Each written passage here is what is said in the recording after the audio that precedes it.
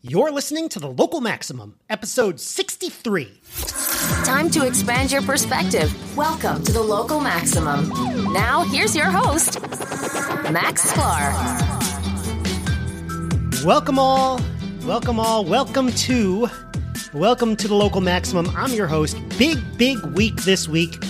First, I just want to tell you about the launch of a product that I've been involved with, and that's Luminary. It's a new podcast network. That's the company that I joined back in February, and I've been working hard on it. So if you have an iPhone or Android, make sure that you download the Luminary app as soon as you can. You can get all your favorite podcasts on there, including The Local Maximum, of course, but also for a small monthly fee, you can get access to some exciting new podcasts. Personally, I'm really looking forward to Adam Davidson's Passion Economy. It's about people who are succeeding in today's world, but often through unconventional means, doing something independently that they love and sometimes stumbling onto something ingenious.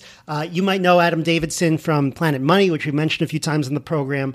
So, I got a sneak peek at some of his episodes, and I think that just that would be worth a few bucks a month. But I'm also looking forward to a show from some comedians, Team Coco, Trevor Noah, and a whole host of others. I bet you've heard of many, and some new ones that maybe you haven't heard of. So check it out. It's luminarypodcast.com. If you want to sign up, download the app on iPhone or Android today. Okay, so today's interview was conducted at the legendary venture capital firm Union Square Ventures, and it was with Bethany Crystal, general manager of their portfolio network. We're going to learn about tech forecasting. We're going to learn about managing your career. That's something everybody needs, so it's good for you. Listen up. It's also a lot of fun. Actually, this is part of kind of a two-part career series because next week on the show, I'm getting my resume broken down by an expert. You'll find out who the expert is at the end of this show. You're going to be impressed, believe me. But first, I want to mention this story that some listeners pointed out to me. At Google, they decided that there might be some ethical concerns when it comes to AI, which is something I talked about in the program. So they decided to create a panel, which is sort of a working group to study the problem. And always when you have these, a lot of people roll their eyes at these working groups, but sometimes they're exactly what's needed to kind of break down the problem and issue a solid report. But in this case, definitely score one win for the eye rollers because the AI group fell apart quickly and spectacularly. Let me read this quote from the article on Vox. The board survived for barely more than 1 week. Founded to guide responsible development of AI at Google, it would have had 8 members and met 4 times over the course of 2019 to consider concerns about Google's AI program. These concerns include how AI can enable authoritarian states, how AI algorithms produce disparate outcomes, whether to work on military applications of AI, and more. But it ran into problems from the start. Now, if you dive into this further, you find out that 2 of the board members that were considered objectionable by a group of activists, and they successfully shut it down. The first is Heritage Foundation President Kay Cole James, mainly because of her hardline stance on trans issues and immigration, and Dylan Gibbons, who's the CEO of a drone company, and this is a military applications company. And so that's kind of a nice way to put it because it's very sobering when you think about the fact that these drones are used to you're used in war. They're used to assassinate political enemies and things like that. So the argument to get rid of them is, and I think I'm portraying this fairly, is that if you're going to have a tech ethics panel, you shouldn't have people who have what the people making the argument view as unethical views on it. So I can see that for the drone guy, certainly. For Kay James, I don't know how her socially conservative views would kind of fit into AI specifically, but perhaps there's just a feeling that we need to generally ban these people from society. But I'm worried about, what's the end game here? Is this going to lead to a better panel? Hint, it didn't. Is this going to improve Google's ethics? Maybe a lost cause at this point anyway. So I just think that talking to people who hold different opinions, even opinions that one finds reprehensible, is never pleasant, but it sure beats the alternative. And I'm thankful that we live in a society where you can do that, or at least we did, because this panel is just another sign of the times for me, kind of. For Kay James specifically, I don't know. I think if they put a trans person on the panel and an immigrant on the panel, and I don't know that there isn't, then that's another way to ensure that all views are representative. But I'll tell you, are represented. But I'll tell you right now, everyone on the panel is probably associated with the governing establishment. Even the conservative and the drone guy being hounded out. You know, the Heritage Foundation is an inside the Beltway conservative establishment organization. The drone company is part of the military industrial complex. And I'm sure that all the other participants that weren't objectionable are kind of typical liberal moderates who want to work with the government to build sensible regulations around AI, which, as I pointed out last week, is sure to make those regulations are sure to be made so that Google competitors will have a harder time complying with it than Google itself. And I assume a large chunk of that is targeted advertising through big data. They didn't actually talk about targeted advertising as one of the reasons for the panel, but that's like 90% of their revenue, so that's got to be what they're talking about. I also know, you know, even though I'm for inclusion sometimes in these groups, I know that there are limits to how extreme someone can be before I'd say, okay, that's enough, they need to go. And I can't say for sure that the two people involved don't cross that line, but there's no conversation about that at all. And now we just ensure that this discussion inside Google is going to be even less transparent than it already is. So that's my take on it. I want to get into today's guest. That's Bethany Crystal of Union Square Ventures. We're going to draw connections between tech investing, AI development, and improving your career. So we touch on some big issues, and this is going to be relevant to you directly, my friend and listener. And Bethany has an awesome blog called Dry Erase, which I read all the time. It's really insightful. We don't talk about all the articles on here, but some other ones that I remember that were great were, how to moderate a panel. I've been on panels. I might get asked to moderate a panel someday. So, hey, that's really useful for you folks out there. So first, let me tell you a little bit about Union Square Ventures, where she currently works. Now, I know not everyone in the audience has heard of it.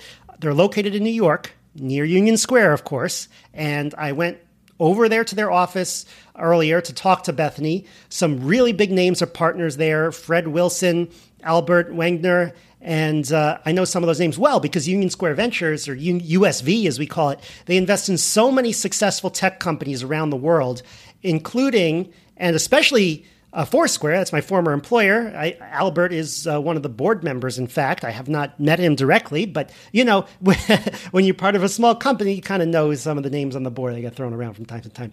So Bethany gets to work directly with these people and with all the companies in the network, including, you might have heard of some of these: Coinbase, Kick, SoundCloud, Clarify, Numerai, all the I's. They end in AI. That's how you know that they're doing AI. And she connects them together. So I think that's a role where you're in a position to create a ton of value. So I'm really interested to get Bethany's perspective on career and creating value because, you know, she landed this, she's always done really interesting stuff and she's landed this role, and I really wanted to check in. So I asked her about her career strategy.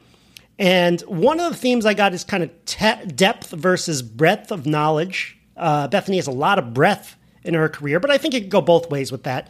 So, and in fact, I'd like to know from you guys, anyone have a kind of a depth career strategy where you are an expert at one thing, world's best, or do you work on breadth? That's an interesting question. I have not gotten a definitive answer on whether one's better than the other, but I'm curious to get maybe from someone who's tried one and then switched to the other. localmaxradio@gmail.com if you want to weigh in. Now, before we begin, Bethany mentioned a technical topic in the interview called transfer learning. It's machine learning AI lingo. Bethany is not a machine learning engineer like me, but like me and like the rest of you who listen to the Local Maximum, she sees value in using ideas from the machine learning statistics AI field in everyday life or in working life. So since I mentioned it, I want to give you a quick overview of what transfer learning is when people like me are developing algorithms that make predictions. So ideally, when you train a machine learning algorithm on the data that it is you want to train a machine learning algorithm on the data that it's going to be applied to. So let me give you an example from Foursquare. When I was building the rating system for all our points of interest, and I was trying to determine whether Foursquare tips, all the reviews coming in, were positive or negative. By the way, episode 3 with Stephanie Yang for details. Excellent episode. So we first used a model that was trained somewhere else. We wanted to try that way back in 2011. It might have been designed for Twitter to figure out the difference between a positive tweet and a negative tweet. People try to trade on that or do marketing off it or some sort of thing. And it didn't, well, I don't know if it worked for that. It didn't work at all for us on Foursquare data. The Gershwin Theater in Midtown Manhattan was declared the worst place in the world because it was playing the Broadway hit Wicked, which was deemed a negative word by that data set. So Foursquare users don't use that word like that at all. Foursquare users use Wicked in a positive sense. I mean, I don't know, maybe it has to do with the fact that Dennis Crowley was born in Massachusetts. So once we trained on our data, I think things got a lot better, but that's not always possible. And sometimes your models can get out of date too. So even though you're training on your own data, the new data is hopefully similar, but it's not always. People invent new words. If you're doing image recognition, it could be that people started getting better cameras or they're taking better pictures of a different style. And so your model gets out of date. And we, in the business, informally call this model drift. Now, sometimes it's a big problem. Sometimes it's not such a big problem because a picture of a cat is a cat, after all. Or a picture and the meanings of words don't change that much in a year. So you can get away without retraining for a very long time. So in episode 57, I talked about drawing analogies to figure out if a model will work in a given context. In other words, how similar is this problem to the conditions under which the model was trained? If you think your algorithm of an algorithm like an animal that evolved to do well in a certain environment, well, if you take that animal out of that environment and put it in another environment, will it do well still? It might not. It really depends. So if I may next refer to another one of my episodes. Sorry, I always refer to this. Now, episode 56, I talked a little bit about image recognition, specifically convolutional neural nets, and how do these machines know whose face it is, or how do they detect a cat or a hot dog anyway?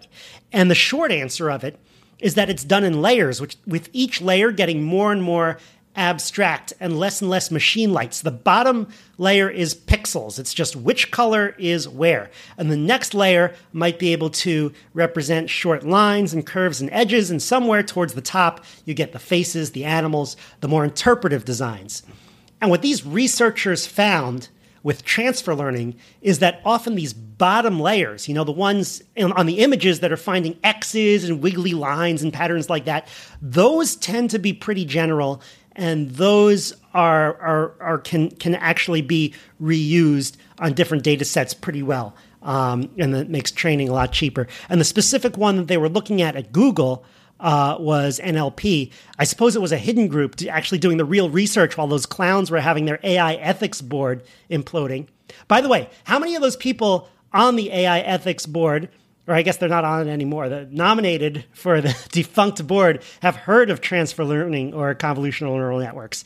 You might be tempted today to say, not a damn one, but I assure you guys, the battle drone guy, he knows. Anyway, they found the bottom layers to be transferable in a natural language processing context. So in other words, the meaning of individual words, which kind of makes sense. The words in English have meaning and they don't change from data set to data set. So I'll post the link, but even though it makes sense, it has to be trained in the right way, in this hierarchical way. And that's what makes this idea very valuable to these researchers and very valuable to the field. So I'll post the links about the research if you're curious to learn more on the show notes page, localmaxradio.com/63.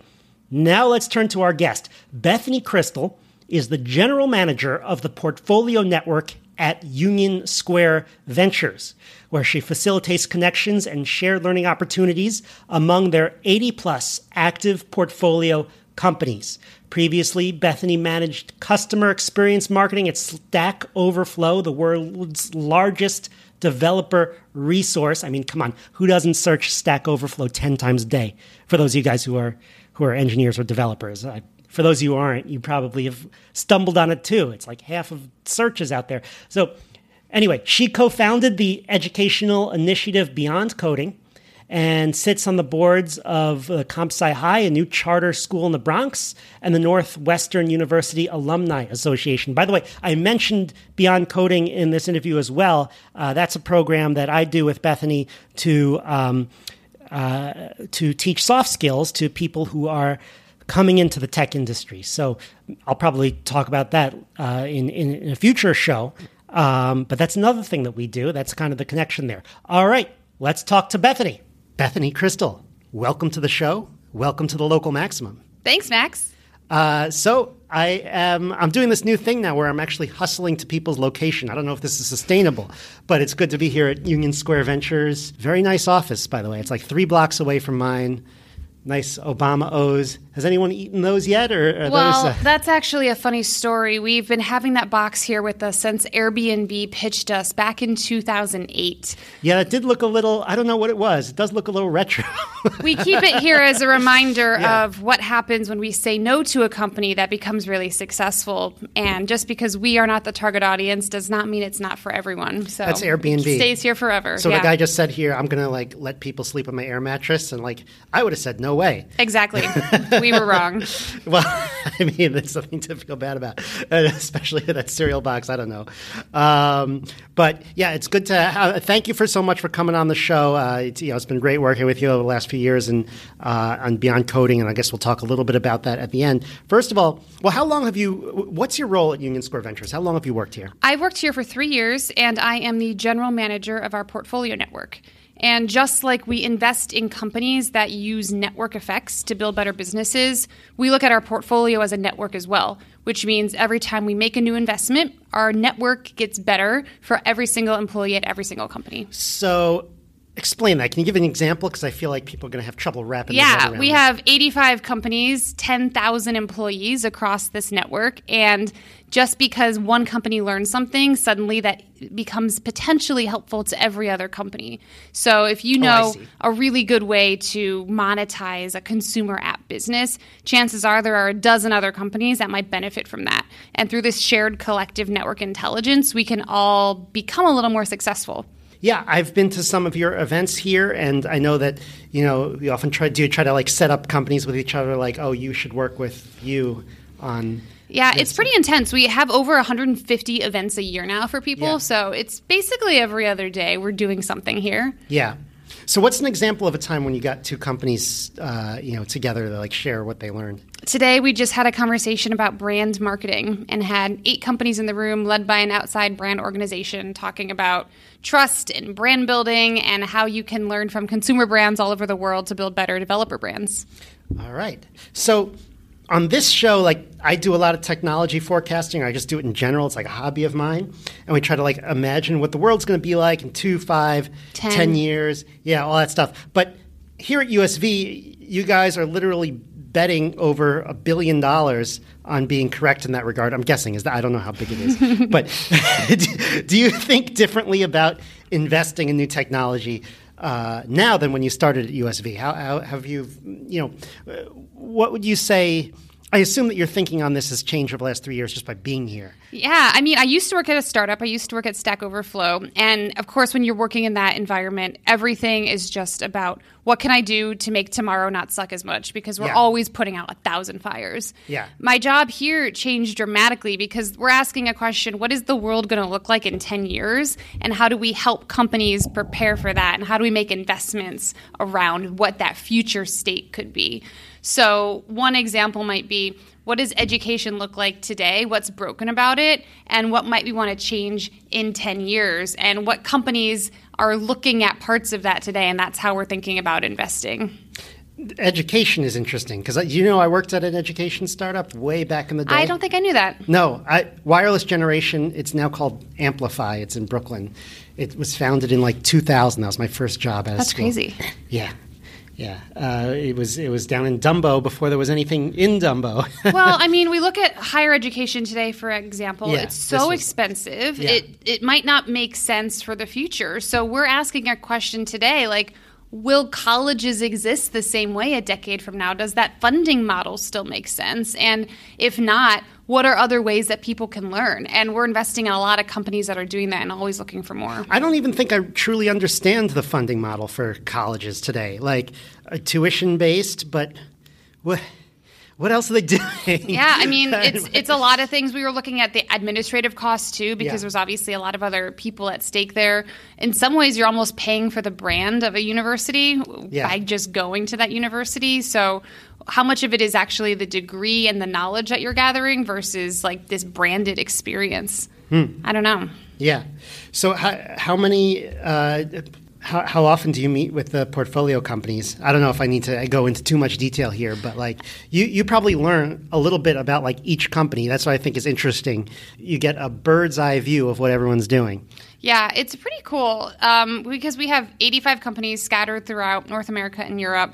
We don't really invest in direct competitors, which means I get to learn about everything from drones to cryptocurrencies to education flashcard businesses to developer tools, finance, everything in between. And cryptocurrencies, you guys have Coinbase, right? Yes, that's one of our earliest investments. And that I've met with some of them. I want to turn to your Medium articles, of which there are quite a few, and I'll link to your Medium posts. You talk about a little bit about technology, but a lot about like life and work and productivity. And I definitely wouldn't classify it as a productivity blog, though. Like, what was your goal? Yeah, no, it's not. But it's what's your goal with this Medium account? Like, how do you describe it? Because I go into these articles and I'm like, oh, this is actually an interesting article. Where usually I think most Medium articles are kind of a waste of my time, and that's why I wanted to talk to you today. I like writing a lot. I actually studied journalism, and my job here in venture capital is so far away from that. So I like to get back to that sort of writing and storytelling. I have a personal blog, BethanyCrystal.com, that I call Dry Erase. And I actually pull everything that I write there over to my Medium. So it's a duplicate of everything. But I shouldn't call it your Medium blog. You could call it, it exists in multiple places. Content is a distributed model these days. Gotcha. But Dry Erase to me is this idea of having a whiteboard that you're just constantly recreating and drawing. So I sort of use it as like a digital scratch pad for myself to think about stories in interesting ways and see what I can extract or extrapolate from that. It's everything from something interesting I saw on the streets of New York to some, more personal narrative or story about my life or career. And I also have a lot of job and career advice in there, since that's where I spend a lot of my time. And that's also something that I help a lot of our employees at our companies think about. Yeah. So one of your articles really stood out to me because what I do here on Local Maximum, which is, I kind of take an idea from machine learning, which I've been doing for a while, and then I kind of transform that idea into a tool that an average person can use to understand the world. So you had one that is the idea behind, transfer learning. You looked at the idea of transfer learning in a technical sense, or at least you heard about it from some machine learning engineers, and maybe I'll cover it a little bit after the show. How did you where did you pick up this idea of transfer learning, and how did that get you thinking about the problems that you face? Great question. So I was talking to a developer in our network, and he was telling me about how Google has created their natural language processing model around how to ask and contextualize information about the English language so that answering questions is easier. And I was hearing about that model, and why it's so interesting is that they've open sourced it so that now other groups of people can take that information that they've learned through all of the data and all of the machine learning work that they've done and build more specific other models on top of it. So now that they've really demystified the NLP around English language, you can think about building another component on there that's an even more specific example. Say, what do I need to know about architecture in particular now that they've already demystified this part of it? So the idea is it's a transfer of information from one model that you can then apply in a more specific other interesting sense. And I started thinking about it in other ways that you might transfer learning in something I see a lot in building companies. Because one thing that happens at companies is that they grow really quickly, teams scale, and people leave. And when people leave, you often lose a lot of information from those people. Yeah, and you can't, as I know firsthand, you can't just can't just tell everyone everything you know. It's not that easy. It definitely doesn't work and that way. If it was that easy, it would be a lot easier to train people. So I was thinking about like what's like the business case version of transfer learning, where someone has some information, and really I think it's about just making sure those people are working alongside you, with you on that project, so that you can actually take what you've done, transfer it, and apply it, and understand that you can't just like download your brain into someone else's brain, but you can build upon it, and making sure that you're preparing for the longevity of the business. Yeah, so working together is way more important. We get into this problem as engineers a lot. Like, we're like, you go off and you're working alone for like weeks and weeks, and that's great. You could build something amazing, but now nobody knows how it works. Yep. And you haven't learned anything from anyone else. And so there's this idea of pair programming that kind of sounds similar to what you're talking about. That's been around for a while, but it's something that we're doing more and more at my current job, which I'm actually kind of a fan of. Oh, cool. But it's just sitting down with someone for an hour and getting done a lot. By the way, it's a lot easier to focus when there's someone else there for some reason. When it's just you, you're like, maybe I'll check. Well, my and not email. only that, but it helps with just expanding on information, because if you're working together, there's things that person's probably picking up. I wrote in that one post. They have like a little trick and a little, thing. It's hard to like quantify how much that's helping, but everyone knows like a little trick or a little shortcut. Yeah, it's really helpful. And I learned this personally the hard way when I left Stack Overflow after 4 years. I thought it was good enough to just put everything that I did during my 4 years into one Google Sheet and link it out to everyone and say, here you go, everything you need is here. And of course, that didn't work at all. I hadn't been incorporating the knowledge in a more shared way. How did you know it didn't work? Did they come to you afterwards? And yes, like, up to 3 years Bethany! afterwards. No, I was getting asked questions like, oh, have we ever done this before? And I'd be like, it was in my Google Doc. You didn't see that? Oh, my God. Yeah, I know. Yeah. So that has not happened at Foursquare yet for me, but that means you did a better job than I did at transferring your learning. I have a feeling that there's stuff that they need to know that they're not doing, but they're going to let it. It's going to slide for a while. I don't know. I think that's what's happening. We'll see. Okay. I also discuss education and careers on the show a lot, particularly getting into data science right now is very confusing. I spoke about that with Hillary Mason a couple weeks ago, and I covered it on my show a week before that, how when you see a job titled data science, it means something could mean something different at different companies, and people are having trouble getting in on the entry level. But more generally, you wrote about this fear of yours called a career cliff. What got you worried about the career cliff?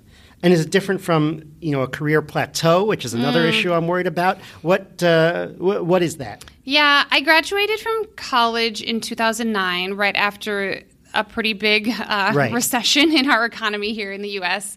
And it was during a time when a lot of people were losing their jobs, my dad included, and I noticed that he had had a career of 30 years working in an automotive industry at Ford, and all of a sudden he just didn't have a job one day.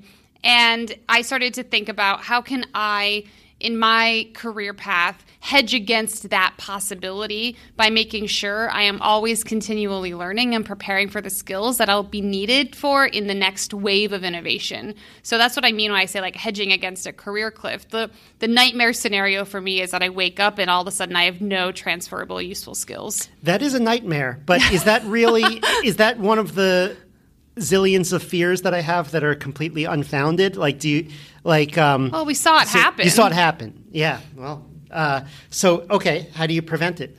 Or what's your strategy? Well, I think I've been trying to be very open and transferable and agile in my career. And I take my degree of journalism, and I haven't really had any just straight up journalism job with it. So I try to boil down whatever skills I have into a subset of specific behaviors. So we're doing podcasting right now. We're podcasting. That's journalism is communicating. Journalism is writing. Journalism is talking to people, interviewing, traveling, and it's I amazing can then have that a lot more options. I'm getting into journalism with my computer science degree right Absolutely. now. I'm working in venture capital with a journalism degree. It's great. Yeah. So, right. Okay. So, sorry, I kind of interrupted you there, which I know I'm not supposed to do. No, it's so good. Continue. So you were saying, okay, so you got into So you got into venture capital. What did you do at Stack Overflow again? I worked in marketing and sales. So okay. I've had roles in sales, marketing, consulting, editorial assistant work, and writing. And now my title is general manager today. So would I be correct in saying that your strategy is to diversify your skill set? Yeah, exactly. It's the portfolio model effect of hedging your career. I see. Just like investing. Okay. But then some of the skills that you have are useful. They're like transferable skills. Writing and communicating doesn't really go out of fashion. The more we have technology and automation that fixes some of the core problems that we are thinking about. For instance, in the healthcare industry, let's say we build better diagnoses tools so that you don't need doctors to be trained as much to be able to diagnose things because we have computers and visual and AI recognition models that can do it. What instead would a doctor as a person do? That's going to be all about communicating. And maybe being a doctor in 25 years will be more about the patient experience and empathy and communicating with people. So I think that these skills will actually become more important and people will be translators. I think it's going to be just as important or more in 20 years. Yeah, okay, I think so. But I guess it's hard to get hired, though, just by saying I'm a communicator. You know what I mean? Like somebody has to demonstrate it, which you had. But what would you advise someone who is in college or coming out of college right now? Well, I think starting with any really general thing like I can code or I can write is too vague to get a job. I think you need to find a specific niche or a wedge in there. So that's the thing that a lot of people don't get. Like you could have writing and coding is a marketable skill, but it's you need something else to get started, and it's And your personal pitch is a defensible business model pitch that you're making to someone else. You should hire me, not this other person, because I can write and I know a lot about cars, or I write and I know a lot about healthcare, and that's why I'm the best writer for your health tech company. Okay, so how would you, again, like someone who is starting out, like what would you tell them then if they have one of these general skills? I would encourage them to really think about what's important to them at work and prioritize based on that. And maybe that's something that you are passionate about. Maybe that's finding a manager that you want to learn from. Maybe that's just working in a certain type of company or experience. But the more specific you can get, the more you can hone in your pitch as to why that company. Yeah. I feel like I want to circle back on something you said before about on diversifying your set of skills, because do you have another example on that? Because I feel like there's something I'm missing here.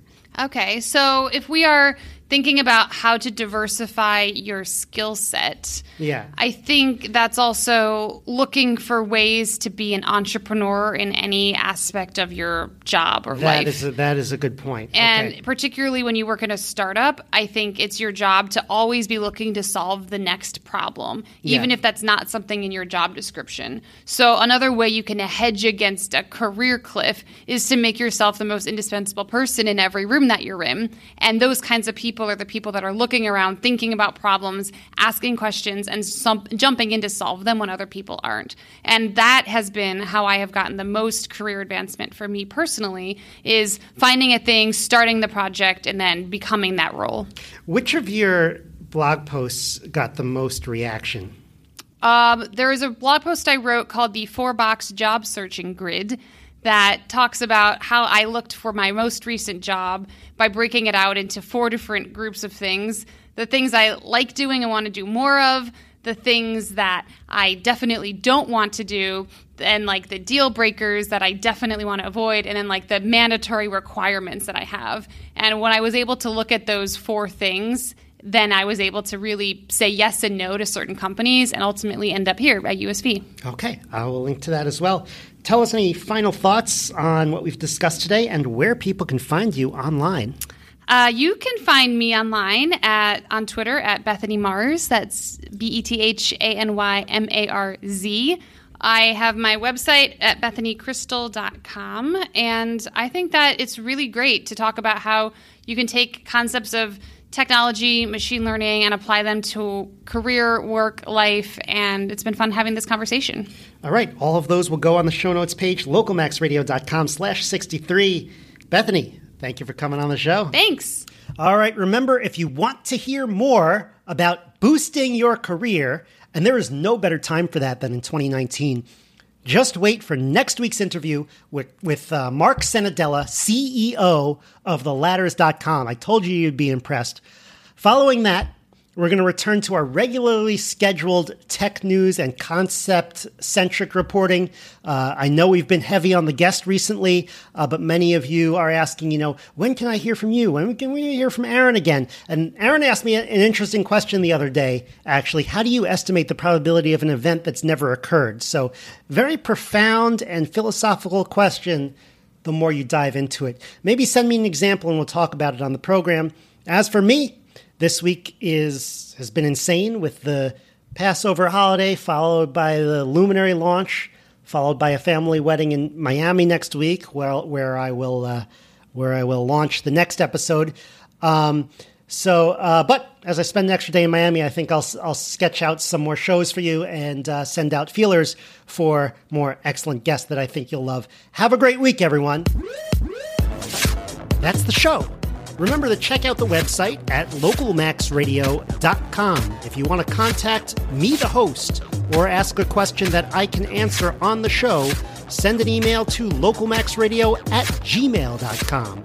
This show is available on iTunes, SoundCloud, Stitcher, and more. If you want to keep up, remember to subscribe to The Local Maximum on one of these platforms and to follow my Twitter account @MaxSklar. Have a great week. Feel the power. And she said, I don't care what you say, you're gonna see me shine.